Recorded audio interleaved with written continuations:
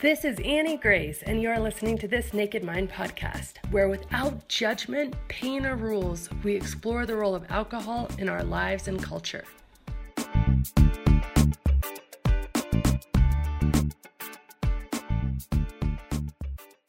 Hi, this is Annie Grace, and welcome to This Naked Mind podcast. Today, I have something that was super fun and special, and I think you'll enjoy. Basically, I was interviewed recently by an astrologer, and she wanted to really dig into the mythology of my life and who I am and why I do the things I do. And so it was fun. I went into parts of my story that I hadn't really shared, especially about my childhood, my upbringing, which I know people have tons of questions about because it was so random and alternative. And so I wanted to share it with you, and I thought this would be really fun to do. So enjoy this, and I hope you have a great day. Hey everybody, welcome back to Stars Like Us. I am your host, Eliza Kelly, and I am so excited to introduce you guys to another Virgo. We love Virgos here. We love that mercurial energy. Her name is Annie Grace, and she is the author of This Naked Mind. It is so lovely to meet you. Thank you for being here. Oh, thank you. It's such a pleasure. So, as I always do with these episodes when we introduce a new guest on the show, I love to learn and sort of understand your own personal mythology. Something that I think is really interesting that I had been sort of ruminating on a few days ago, but I don't think I had shared on this podcast is when we look at a birth chart in astrology, we're really looking at somebody's personal mythology.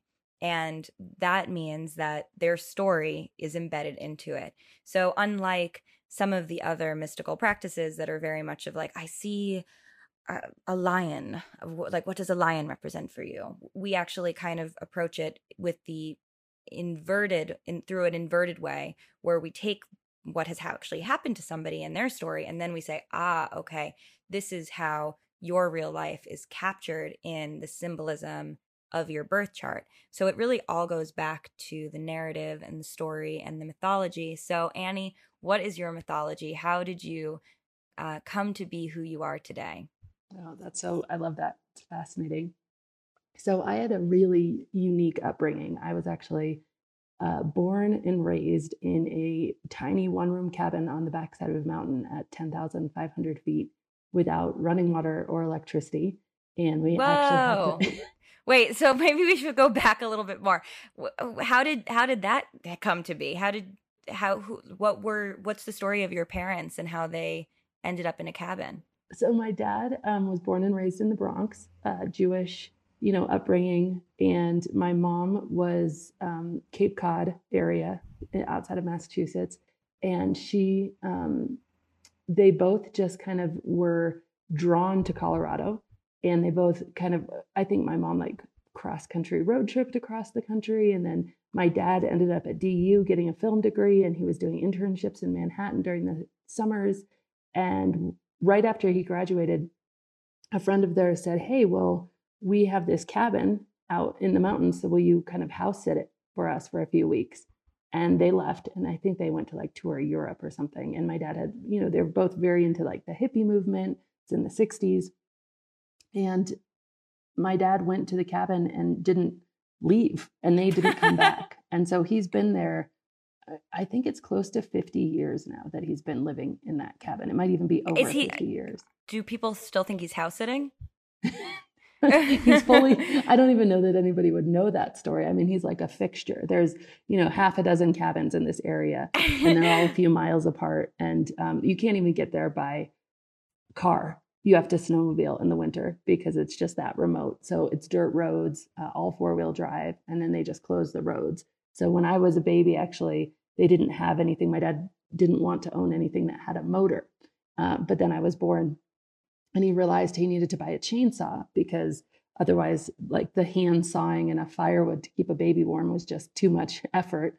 And then the second thing they bought was a snowmobile because of the cross-country skiing with a baby on your back was just too much. So they...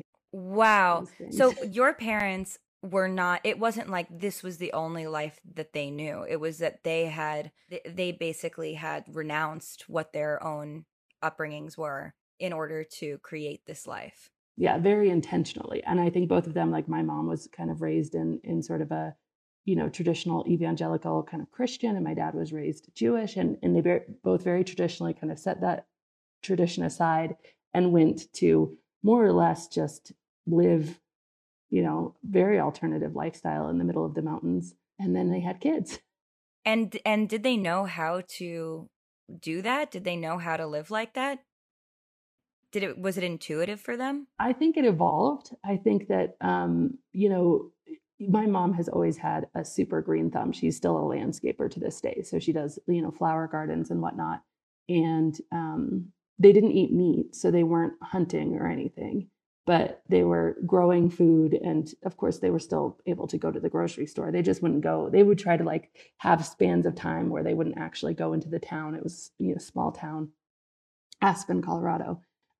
Which was a small town back then. It still is a small town, just a very swanky small town. But that's where they would go to the grocery store and whatnot. And so they'd leave. But yeah, the chopping wood, getting water, they learned all that. And they're just very strong, fit, they're young. They still seem very young, even though they're not anymore. But okay, so regardless of, so they had their reasons for wanting to sort of like go off the grid and live this alternative lifestyle with none of the comforts of the modern world. But you didn't have a choice on that. You just came into this world and you're like, okay, cool, I guess I'm living off the grid. There's no option here. So that was where you were raised and that was how you grew up. Yeah. And it's funny because I have a great friend, and he and I had an opportunity to spend a few days together recently.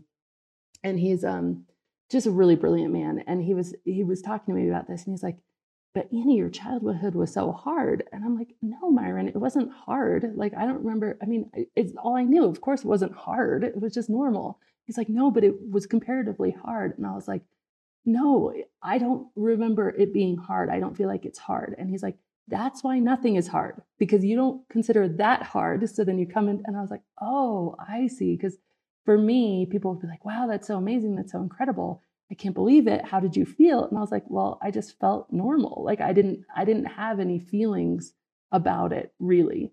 And so, yeah, it was really interesting. I mean, my parents were very, very kind of trying to be very organic, very healthy, interesting, which ties into my personal story, is they didn't drink alcohol. There wasn't alcohol in our house. There also wasn't sugar in our house. We had carob, not chocolate. We'd have honey and maple syrup. And so it was just kind of this very pure upbringing, lots of time outside, most of our time outside.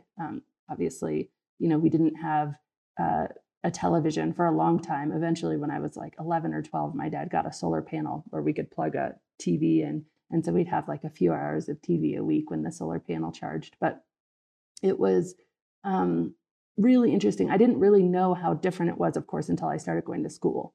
And then people were like, wow, that's so different. My parents did a brilliant thing. They invited all of my classmates, because of course my graduating class was like 50 people. So it was a very small school. And they invited all our classmates up to go sledding and snowmobiling when I was really young. So although I was different, people thought it was very cool different instead of very weird different. And so that was really helpful. You were even different within this tiny town. Yes, for sure. Yeah. Nobody else was living in a log cabin in the mountains. Got it. So that wasn't like what your peers were doing. Your peers also were like, wow, this is, and I mean, compound that with the fact that it was Aspen, Colorado. So, a lot of my peers were the kids of, quite famous movie stars, and there's just so much money. And so not only were they not living in cabins, they were living in, their mansions. Second and third massive house. That's so fascinating. What an interesting upbringing. Cool. So yes, that obviously is going to have leave a radical impression on who you are and what your internal resources are. Yeah. And it's interesting too, because it's something that I feel like other people can point out to me in a way that I really have no concept or scaffolding around, because of course when you're in the fishbowl, you can't see the water. I don't see it from a perspective of what's normal and not normal. I mean, I fully logically understand that was not a normal upbringing now, but it isn't, it doesn't feel, I can't relate. I mean, the only, I would say, lasting change that has happened, and this is really resolved now because it's been, I mean, I'm 41 and I left the cabin to go to college at 18, 19. So, it's been 20 some years, but I do remember early days in college just not having any clue what people were talking about when it came to television shows or movie stars or popular media. I was just totally out of it. Became a big joke, and it was really funny, but it was always.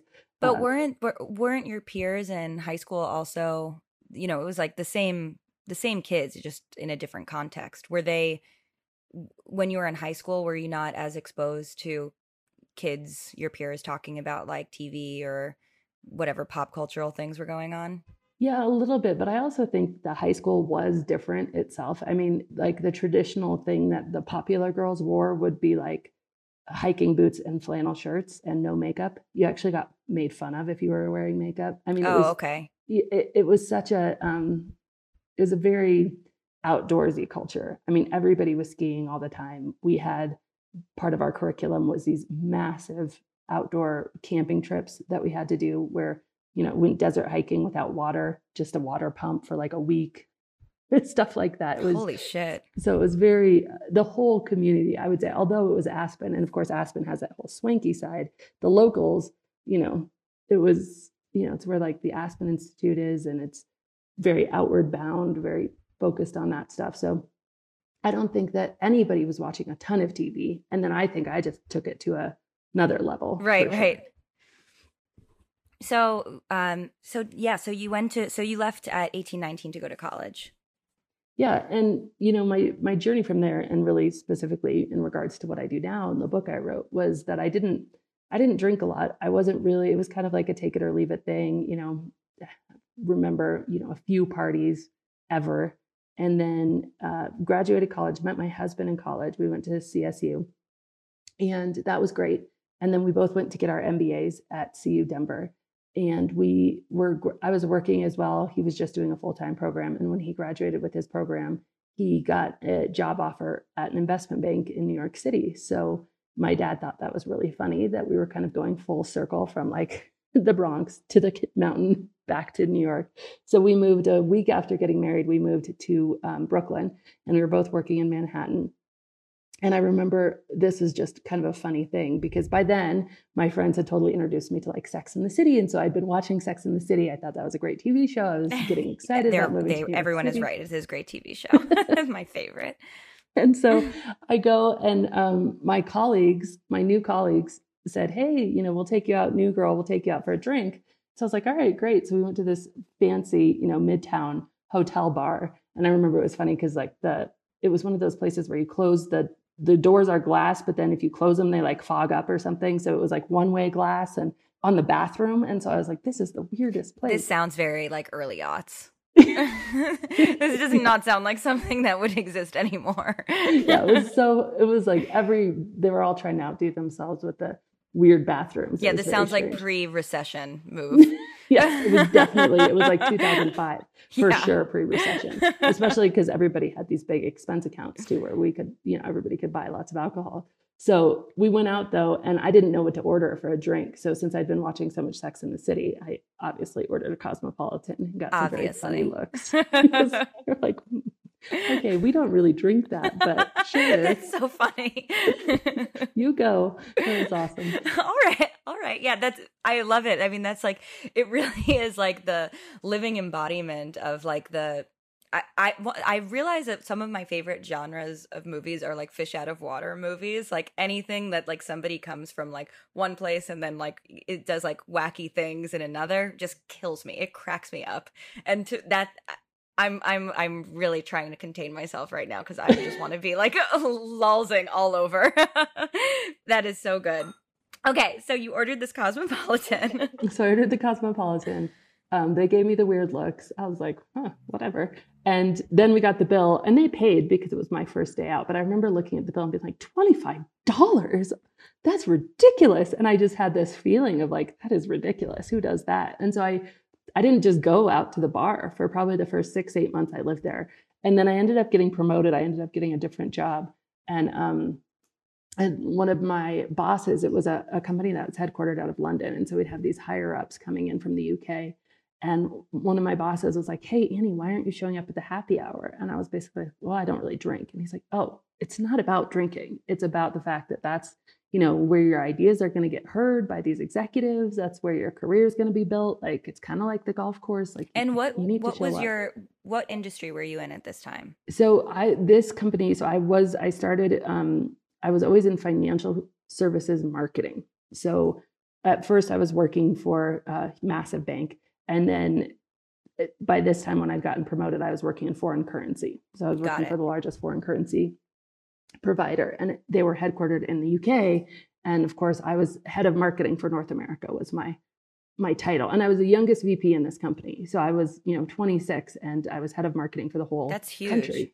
Yeah, it was great. And I loved it. I mean, I just had such a passion for like consumer behavior and marketing and what made people tick and all that stuff. I was fascinated with it. And so, and I had a master's in it from university, and I don't know, I loved it. So I was like, yeah, I'm really serious about this. So I literally had a method. I would be like, okay, a glass of wine, glass of water, glass of wine, glass of water, make sure I never get too tipsy.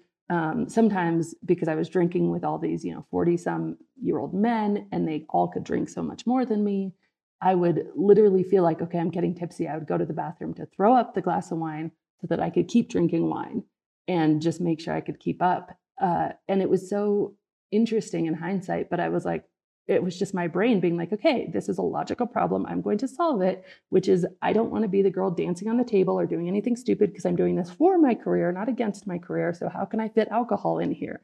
And then, it was interesting. I remember just little moments where I would come home, I'd get off the train, I'd go to my apartment, and I'd be like, okay, I'm going to go for a run. And I remember this one day I went into my apartment and I looked at the counter and there was a bottle of wine. And I was like, I could drink that or I could go for a run. They both probably do the same thing. And I just decided to open the bottle of wine. And, little things like that, where all the other things I was kind of doing for my mental health or for my health in general, or just to be happy, I just sort of slowly started replacing them with alcohol, just not even realizing it. I don't remember any line that I really ever crossed specifically. But then, really fast forward, I guess, a decade, we'd moved back to Colorado, but I was still working for the same company. I'd gotten promoted to global head of marketing. So I was spending half my time in London, in the UK, and traveling all around the world, and then half my time in my home office. I had 2 little kids, and I was drinking like almost 2 bottles of wine every single night. And I wasn't even feeling it. I mean, I still wasn't I wasn't the person who people are like having an intervention with, or you have a problem. Like, I was super together. But inside, I was like, this doesn't feel right anymore. I can't even believe somebody can drink this much alcohol. This cannot be healthy for me. I did what most people would do. And I was like, okay, well, I'm going to drink less. And so I started making myself these little rules like, okay, I'm not going to drink till Thursday, or I'm only going to drink 2 glasses at a time. And I could keep the rules. But if I kept them, I was mentally just like, oh, today sucks. I have to be the designated driver. It's not so much fun. What's the point of even going out if I'm not going to have a drink? Meh. Or I just wouldn't keep them and be like, well, forget it, I'll do that tomorrow. And so slowly but surely, I realized that like my attempts to cut back were not doing me any favors. In fact, interestingly, I can see now that my attempts to cut back actually had me drinking more. And I see now that was like really the forbidden fruit syndrome. It's very typical of how our brains work. You tell your brain you can't have something and it wants it more. But I didn't see that at the time. I was just completely dumbfounded. Like, why am I so smart and in control in all these areas of my life? But this is a big fat problem. And it wasn't a problem like I was in trouble at work or I was screwing anything up or, doing bad things, but it was internally a big problem. I had this huge battle going on of both wanting to drink more and less all at once. And just, I always talk about the fact that, we're so in tune with conflict externally, right? Like, so if somebody's fighting in the subway, I remember subway fights, and you're just like, oh my gosh, and you feel it, and your heart rate goes up, right? It's terrifying when that happens. Yeah, and then if you're fighting like with your partner and you're in your own house, it's even more intense. But we don't take into account that this fighting with ourselves, this both wanting to do more and less of something, and then beating ourselves up for it, it's really, really brutal on the human soul. Like it's really brutal, but we don't look at it because it's so typical. We just have resigned ourselves to this kind of, why didn't I work out? Why am I having a 3rd glass of wine? Why did I eat that last night? What's my problem? Why can't I do this? Like, it's just so normal. We've gotten really used to this internal conflict. And in my experience, actually escalated my drinking, because when you are a drinker and you're using alcohol to relieve stress, then you're stressed because you're fighting with yourself and you're drinking more. And so something happened to me when I was coming back from the UK one day. It was really cool. It was very much like one of these moments of kind of divine, like, I don't know what's going on, but something in the universe is lining up right now to tell me this one thing. And I remember I was sitting in a train tunnel. I was super hungover. I had stayed up really late with colleagues at a work event in somebody's hotel room, watching a football game, like till 3 a.m, ridiculously. And then I, gotten myself into the restaurant. I tried to order a mimosa because that was totally cool to drink at 6 a.m. in my mind. But she said, well, I'm not going to open the bottle of champagne, because unless you're going to drink the whole bottle, it's going to go flat before anybody else wants one. And I was like, oh, no, I would never. No, I'm not going to drink the whole bottle. She said, but I can give you a screwdriver, which is vodka and orange juice. And like, I had these little like alarm bells, like, okay, vodka at 6 a.m. That's not something I'd done before. That's not a line I'd crossed. But I was like, okay, fine, just this once. And so I had a few of those. I got to the airport, and I remember just sitting there thinking, I'm going home to my family, my 2 young boys and my husband, and I'm bringing them the worst of myself, and they really deserve the best of me. And I'd been asking myself for probably a year and a half, maybe even 2 years now, like, what's wrong with you? Like, do you have a problem? Are you an alcoholic? What is going on? And I take these tests and they tell me, no, I'm not an alcoholic. I even had a friend in AA, and I talked to her about it. And she's like, yeah, but you're not an alcoholic. And so I was like, okay, well, I'm not like, I can't do that route or whatever. And so, but I had all this drama of this, my pervasive question was, what's wrong with me? And in this moment of really like inspiration, I just was struck with another question, which was, why? Why is this different than it used to be? Why was it when I first started drinking, I could like look at the bill and be like, it's expensive. I don't want to do that anymore. Yet now, if I don't have a drink, I feel totally deprived and like I'm missing out. It's not that I could go without alcohol physically, but emotionally it was, upsetting. And so I was like, I'm going to just keep drinking. And I decided I'm going to stop trying to stop. I'm going to stop with any limits, with any restrictions. I'm going to get off this crazy train of, making promises and breaking promises. And I'm just going to figure out why. I'm going to answer that one question. I'm going to write a list of all the reasons I drink, and I'm going to try to understand what it does in my brain, what it does in my body. Why is it that all of a sudden I feel stuck? And that took me like 11 months. And I totally got off that like inner fighting thing. I just stopped. I put down the weapons, wasn't fighting with myself. I was just committed to the curiosity. And after like really learning, so many fascinating things, I remember coming out of my office and telling my husband, like, all right, if you want to drink with me again, tonight's the night, because after this, I think I'm done drinking. And he's like, what? And so we split a bottle of wine, and, that was really it. I drank one other time after that, because I was really curious about, after I was separated from alcohol for a few months, what it really did. So I actually got out my iPhone, put it on a tripod, and filmed myself getting drunk, so I could actually experience like what alcohol felt like in my body when I wasn't drinking it regularly. And after that, I was like, geez, I just have no desire to drink it. And so I don't really say like I'm sober, I'm in recovery. I just basically say, I drink what I want whenever I want, but I just haven't wanted to drink in almost 5 years, over 5 years now, actually. And it's awesome. So what did you just, I mean, you're like a scientist. This is like the way that you're approaching this is through trying to understand from, top to bottom and bottom to top why you're compelled to drink. So what did you find in those 11 months? So you just were like, fuck it, I'm drinking? Yeah, for sure. And were you like documenting your experiences? Did you have a journal? Did you have different checkpoints and tests set up? Yeah, how did totally. you approach this? And that's what I did, is I just replaced all of this shame and blame with curiosity. I was like, okay, curiosity is going to be my driving emotion, my driving thing. And so I would do all sorts of things. Like I would notice, okay, so I had a routine where I'd walk out of my office and I'd walk to the cabinet, and I had my box of wine, because I was no longer drinking bottles, because, it made me feel all bad about myself if I drank more than one bottle. So I had my box so I could drink 2 bottles and not worry about it. So I have my box of wine. And I remember going, okay, right, I'm done working. How do I feel? I'm going to walk out there. How do I feel? I'm pouring my wine. How do I feel? And I realized that I felt better before I even took the sip. I was like, wow, it's literally like my body is decompressing. I feel this kind of giddy, like work's done, like before I took the sip of wine. And then I started noticing that with other people. I would notice people, I remember being out to dinner in Paris one night, and I was eating for the first time ever tartare. I just remember this. So I was like, I just have to try it. It was very strange. But anyway, this whole group of people came in and they were all kind of bummed, and they're like, oh, after work. And they sit down and they start talking about ordering drinks, and their whole energy changed. And then they order the drinks and their whole energy changed. And they were happy and giddy and bubbly before the drinks even hit the table.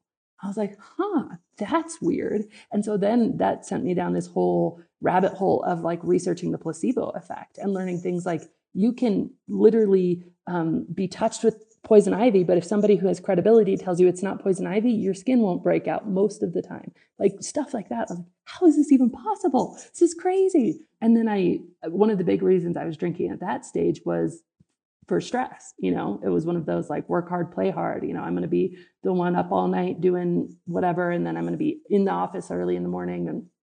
And so I started researching that and come to find out that, alcohol is fascinating. It is both a stimulant and a depressant. So it's one of the few substances like that. So basically it has this arc of how it's categorized. So when your blood alcohol content is rising, when you first have a drink, your blood alcohol content rises, your BAC, and as it's rising, you feel kind of those nice euphoric, kind of giddy, a little bit dizzy, loopy out of it, but nice feelings, right?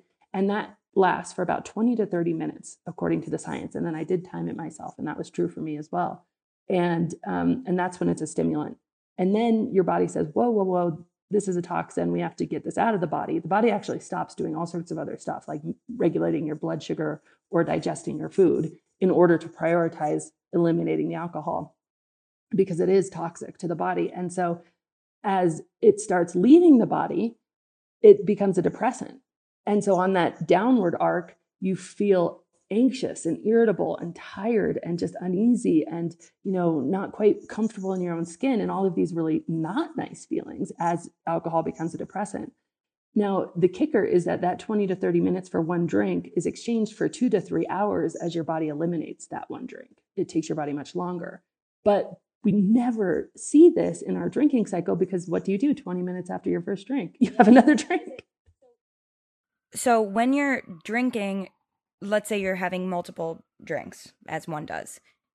Is each drink being processed within that cycle? Is it compounding with each drink you have? Does the cycle elongate? Like, does that 20 to 30 minutes become, an hour to an hour and a half if you have the proportionate amount of drinks? Or is it like always the 20 to 30 minutes and then it resets? Or how does it work? Yeah, no, that's such a great question. And it's really interesting because one of the things that, now I help people because the accumulation of my story is basically that I did have tons of journals and I put them out on the internet and they went I just put a PDF out there and it got 20,000 downloads in 2 weeks. And I started getting letters from all over the world. And so I went on to take all my journals and put it into the book. And that's just been going crazy. So now I really help people who, were where I was. And so I've had people time this, right? And so I'll tell you their experiences and I'll tell you the science as well. So what happens is that actually that euphoric period shortens.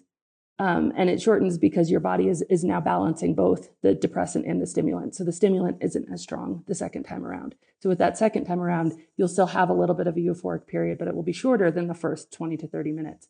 And then of course the depressant period, it elongates because now you are having to process twice as much. So actually the compounding gets worse, but you can keep that kind of euphoric bubble building. As we know, you can have 2 or 3 hours where you're kind of like, oh yeah, I'm still drinking. I'm trying to chase that high. I'm trying to chase that feeling.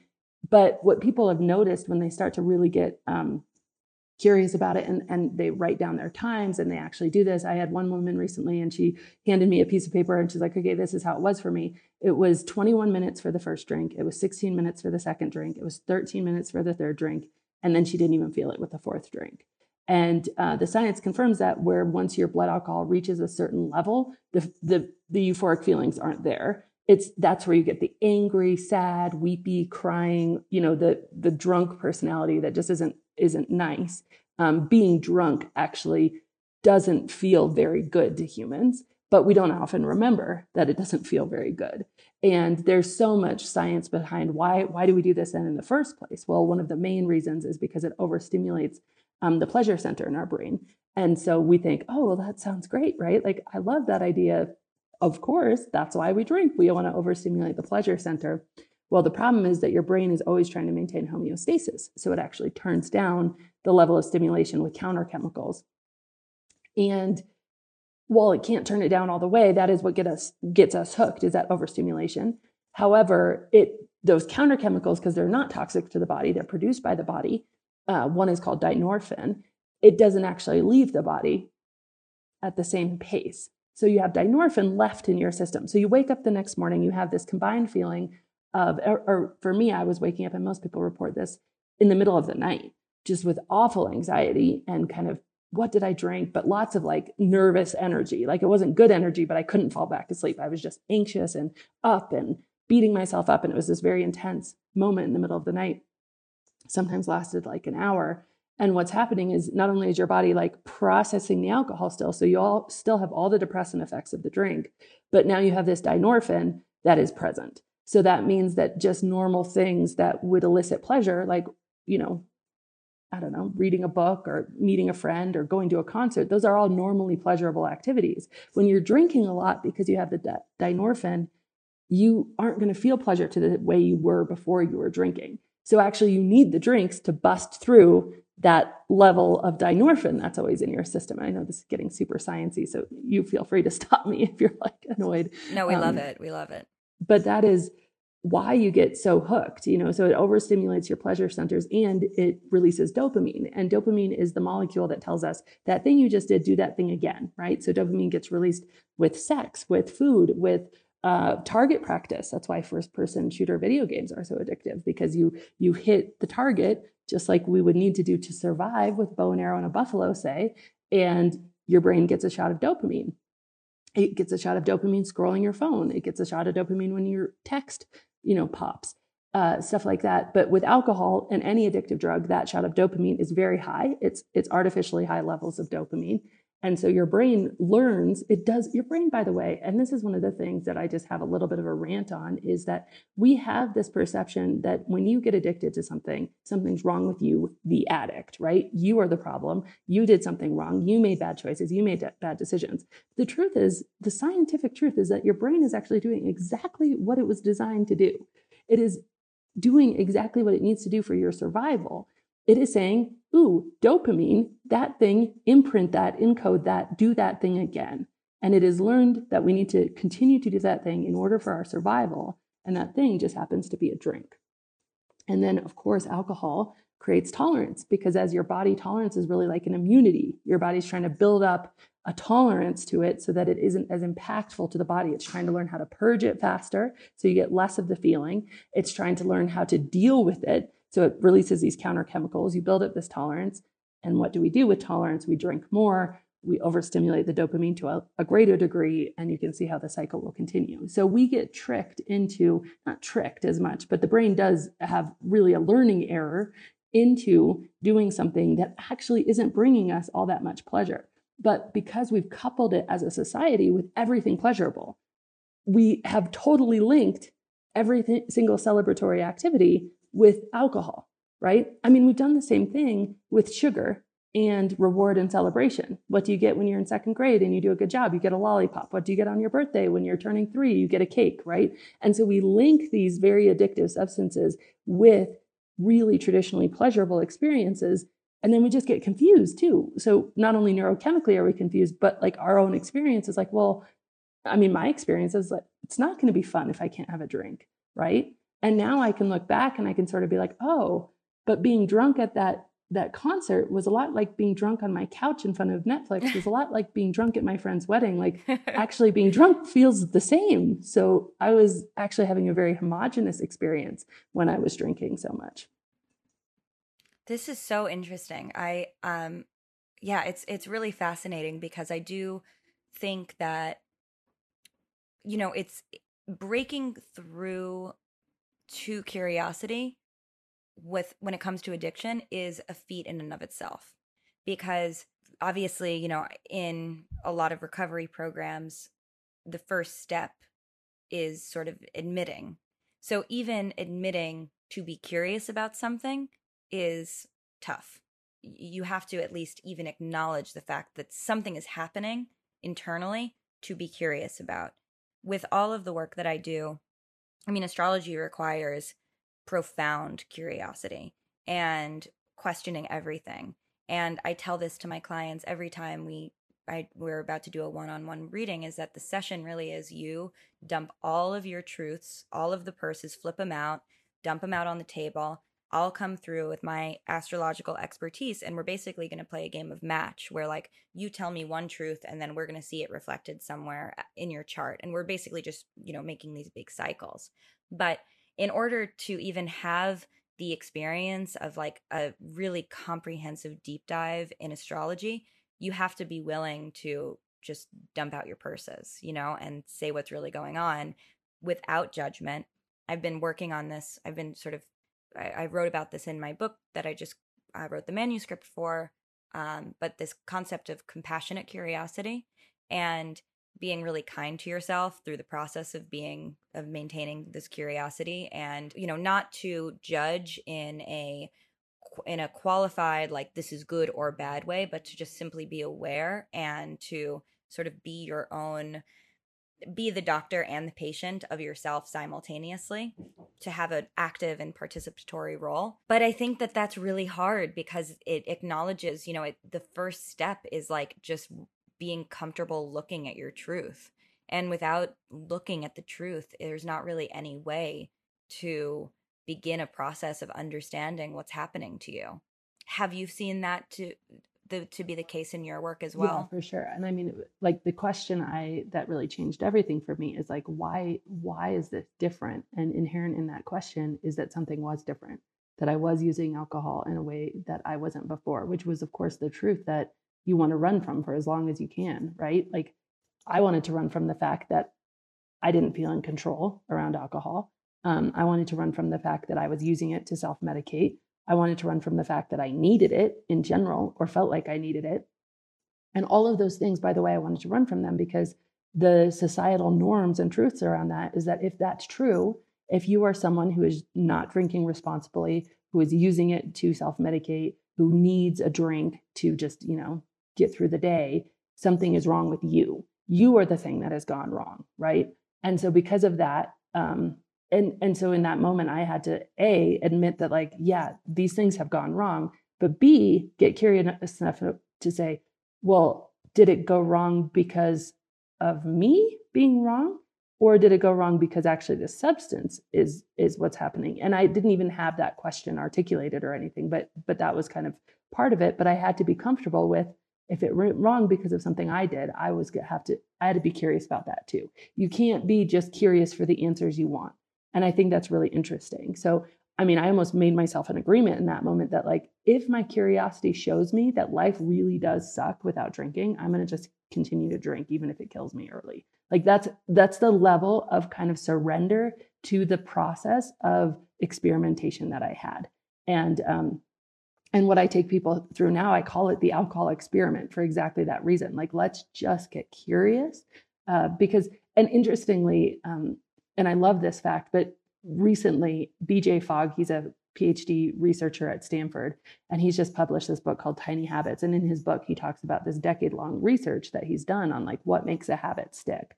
And one of the main things that he talks through, which just is so logical and it makes so much sense, he said it's not the 21 days or the 66 days, or, those things are correlated with how much a habit will stick. But what is causal to what makes a habit stick is actually emotion, and it is positive emotion.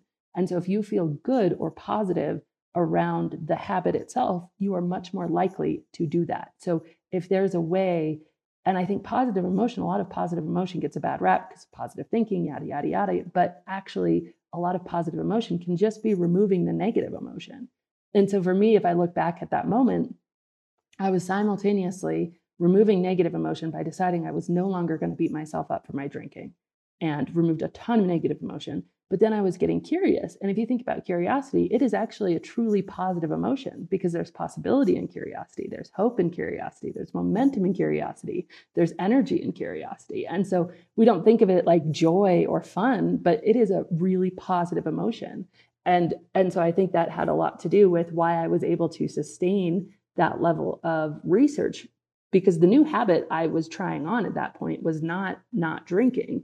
It was researching, right? But I was really focused because everything I uncovered, let me off the hook, made me feel normal, made me feel like, wow, like this is so fascinating, and just continued to fuel the curiosity without me blaming myself. But yeah, that key transition, if anybody is stuck or struggling, if there is a way to make that transition from the self-blame and judgment just to being curious about why you're here in the first place, I mean, that's a huge, huge milestone.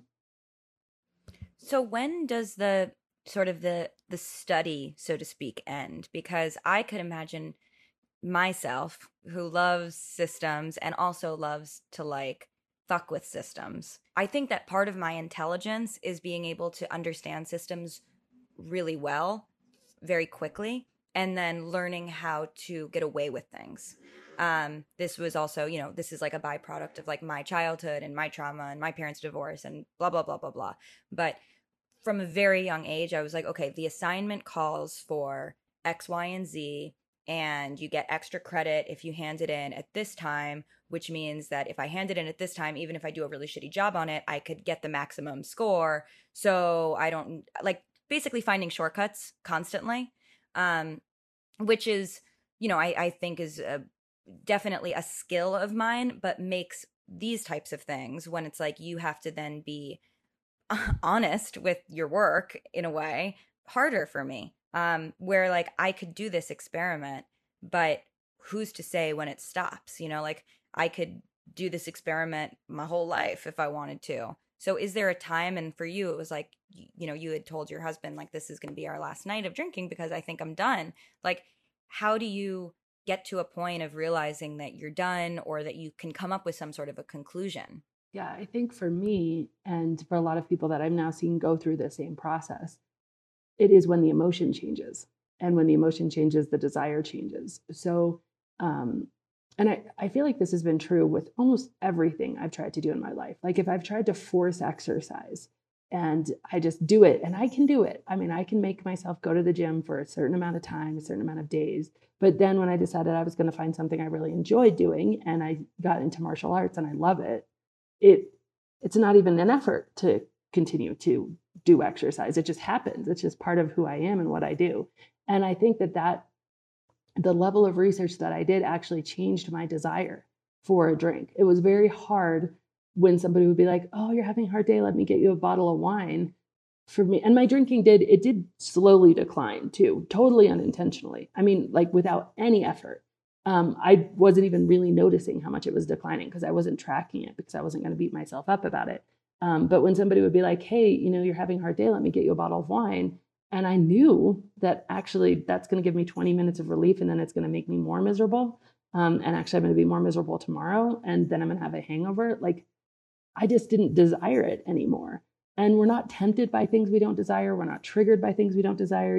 It's really easy not to drink a cup of motor oil because we don't think it tastes good and we don't see the point. And so when my desire changed, that and only then was I really like, yeah, I think I'm done with this. And it wasn't even, there was no effort in it. There wasn't it was more like it would have been effort to continue to drink at that point. Like that's really how much understanding I had done. And aside from, the fact that alcohol does numb you, because it does, they used to use it as an anesthetic in surgeries. And so it literally will make you feel numb. Now they found things that are much less dangerous than using that much alcohol to numb a human in surgery, but it does numb you. It makes your brain sort of think slower. And it does have that 20 minutes of kind of that euphoric tipsy, like every other thing that I thought it was doing for me, it didn't do. So it wasn't like I was, whitewashing it and being like, no, it's the worst thing ever. It's absolutely no. I was like, no, it does do those things. Like it will, if I'm having a really bad day, I can drink enough to make myself unconscious. Like I can do that. Like I can drink enough to make myself pass out. But that didn't end up being worth it. Like I didn't want to do that anymore. So for me, and what I really try to teach people, and people are so impatient, like they really are so impatient to get to a point where their desire changes. And I think for two reasons. For one is we just don't believe it. When we want something, it's so hard to believe you don't want it. You know, that ex-boyfriend who you swear you were going to marry him and it was just going to be the thing, and now you don't even like what? But in that moment when your mom said there's other fish in the sea, like you can't even go there. So if someone says you might not actually want to drink, people just don't believe it. So they say, no, I'm going to have to effort here. I'm going to have to try. I know that alcohol is costing me, so I'm going to have to effort. And then I think we're just impatient for change too, because we actually want to feel better, feel healthier, whatever vanity reasons we want to stop drinking, lose the weight, look, clearer skin. So all of those things happen. And so people are really impatient. And I'm always like, no, just stay the course, just keep going through the information, because really the goal is that your desire shifts, because then it doesn't take any effort. You're not tempted. You don't have cravings. You're not living by a set of rules, and then getting mad at yourself when you break your rules. I smoked cigarettes for almost 10 years, and it was such a, I still drink alcohol. I drink alcohol very differently than I used to. My relationship has shifted very dramatically with alcohol, but it does oscillate. Right now, it was better in 2019 than it is today. Let's just say that. But with smoking, that was a scary thing to sort of watch my boundaries break year after year. I remember starting smoking in high school. Well, I really started at 13, but I would say like I got invested at 16. I remember thinking, I'm not going to smoke when I go to college. I'm going to a college in Minnesota. Nobody smokes there. This is a very New York high school thing to do. I got to college. It was true. Most people didn't smoke. I found the smokers. Then I was like, I'm going to quit when I graduate. And then I didn't. And then I was going to quit when I turned 25. And then I didn't. And then it was like I was getting closer to 30. And it was like, oh my God, am I ever going to quit? Like, is this not happening anymore? Is this over? This idea that I'm not going to be a smoker. And it was only in meeting my current partner, who could not stand alcohol. Speaking of Sex and the City, it was very Aiden, or I'm sorry, cigarettes. Who it was like a very Aiden situation where he like was just absolutely anti-smoking, that I allowed myself to start testing, how long could I go without a cigarette? And it was it started as just a test. Like we went on our first vacation together. I obviously wasn't going to smoke during that. So that was like the first, 10 days that I didn't have a cigarette and who knows how long. And then I told him when we got back, I was like, okay, I'll do this for another month, but I'm going to smoke in October. And he was like, not happy about it, but agreed. And then October came and I was like, okay, I went all this time, I'll do another month. And it literally just had to be incremental. And finally, the first time I did have a cigarette after that, it had been so long that I had one and it just sucked and I couldn't even finish it and it tasted horrible. And there was something really heartbreaking about it, because so much of my identity had been embedded in smoking and like wanting to smoke and loving smoking and never wanting to give up cigarettes, but really wanting to give up cigarettes. And that exactly that like push and pull that you were describing. And then when I had this cigarette and it was so uninspiring and it tasted so bad and it just made me feel like I had already been participating in that space without smoking. And then I was like, you know what? Fuck it. I'll have one. I've gone like 5 months and realized that I had participated already in the space. I had done all the things. I had hung out with smokers. I like could do it all without a cigarette. Bringing that cigarette did not enhance my experience at all. I was having more fun before I had had the cigarette. And then I felt shitty and I had to drink all this water and I was like, get this out of my mouth.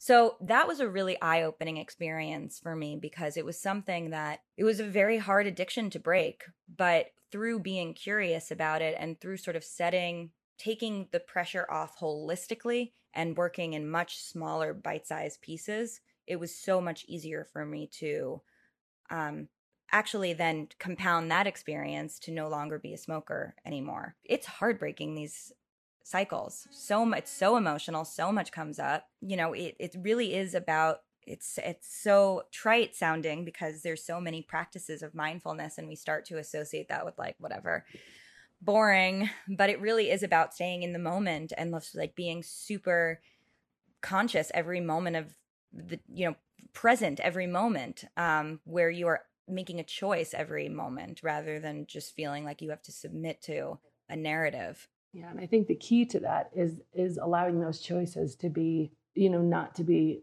negative because so much of like, okay, if positive emotion is one of the keys here, so much of that is just removing the negative, because what you were doing in your cigarette smoking experience, you were really like, I can if I want to, I'm just going to try this. I can if I want to, I'm just going to try this. But I think when people normally go about something like, I can never drink again, I have to stop this forever. And then you've put this line in the sand that chances of you keeping that commitment are very slim. And by the way, when you break it, you're going to beat yourself up. And I think alcohol is something that literally blows my mind. I mean, I don't understand. There's nothing else that I can think of where 100% is success and 99.9% is failure, like in terms of, oh, you're not sober if you have a drink, and I'm like, what is that all about? Like, that doesn't even make sense. Like, because we don't measure other things like that. We That's so measure true. things on, what percentage have you reduced or, like progress. We measure progress almost everywhere else. But here we're like ruthless. And I think it keeps so many people stuck in that negative emotion and therefore stuck drinking because we don't look at having a drink as, we look at it as like, oh, well, that's a relapse, and now you're, I mean, it's so tied up in just nasty stuff. And I think when you can come at it like, you know what, I'm just going to try this. I'm going to see how it goes. If it doesn't work, it doesn't work. If it does work, it does work. But you have to, kind of have the courage to be like, I'm going to find my own path in this, no matter what that means. Like, if that means that, like for me, that I keep drinking because I've convinced myself that yes, drinking is adding tons of stuff to my life that I would be missing out without, then I'm going to keep drinking. Like, and I was firm on that commitment, but I also was firm on, if I find that like alcohol is not doing anything for me, then I'm going to be okay letting it go.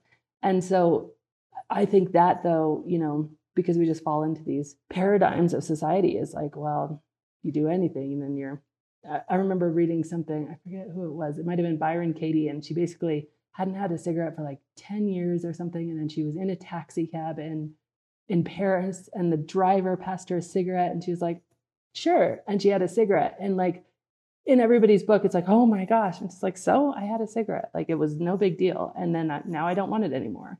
And I think that level of just, really figuring out what you want instead of what you think you should want in every moment. But being really aware at the same time, it's a tension, like most good things in life. It's a tension. Yeah. And also another Carrie Bradshaw experience because she also went to Paris and started. Well, maybe that's who that was then. Maybe I've gotten So, where can we find you now and how have you synthesized this into your work? So I wrote a book, it's called This Naked Mind. And then a few years after the book came out, I wrote another book called The Alcohol Experiment. And I actually created kind of an online experience, which is free. You could go to alcoholexperiment.com. And it's just basically for people who are like, you know what, I'm curious. I don't know what that means for me. I don't know if that means I want to stop or I just want to cut back or maybe nothing. I'm just curious. And every day you get a video and an email. And it's just kind of a mindset shift. Some of the information that I shared today, just going more in detail with all of it. Not scary. I don't think fear things work, because it doesn't keep us changing. I think it really is about towards pleasure rather than away from pain in the long term. But yeah, alcoholexperiment.com if anybody wants to try that experiment. Amazing. Well, thank you so much. It's so lovely connecting with you. And I'm going to be hitting you up for all of your poison ivy tips moving forward. So good. Because even though I spent my time in Minnesota, I am definitely not equipped for nature. Thank you so much. Are you ready for a deep dive and truly lasting change? If so, you might consider my intensive program. It's a 9-week self-led program that you can do in the complete comfort of your own home, and it will truly transform your relationship with alcohol. If you want to learn more about this, go to thisnakedmind.com/intensive. And as always, rate, review, and subscribe to this podcast as it truly helps the message reach somebody who might need to hear it today.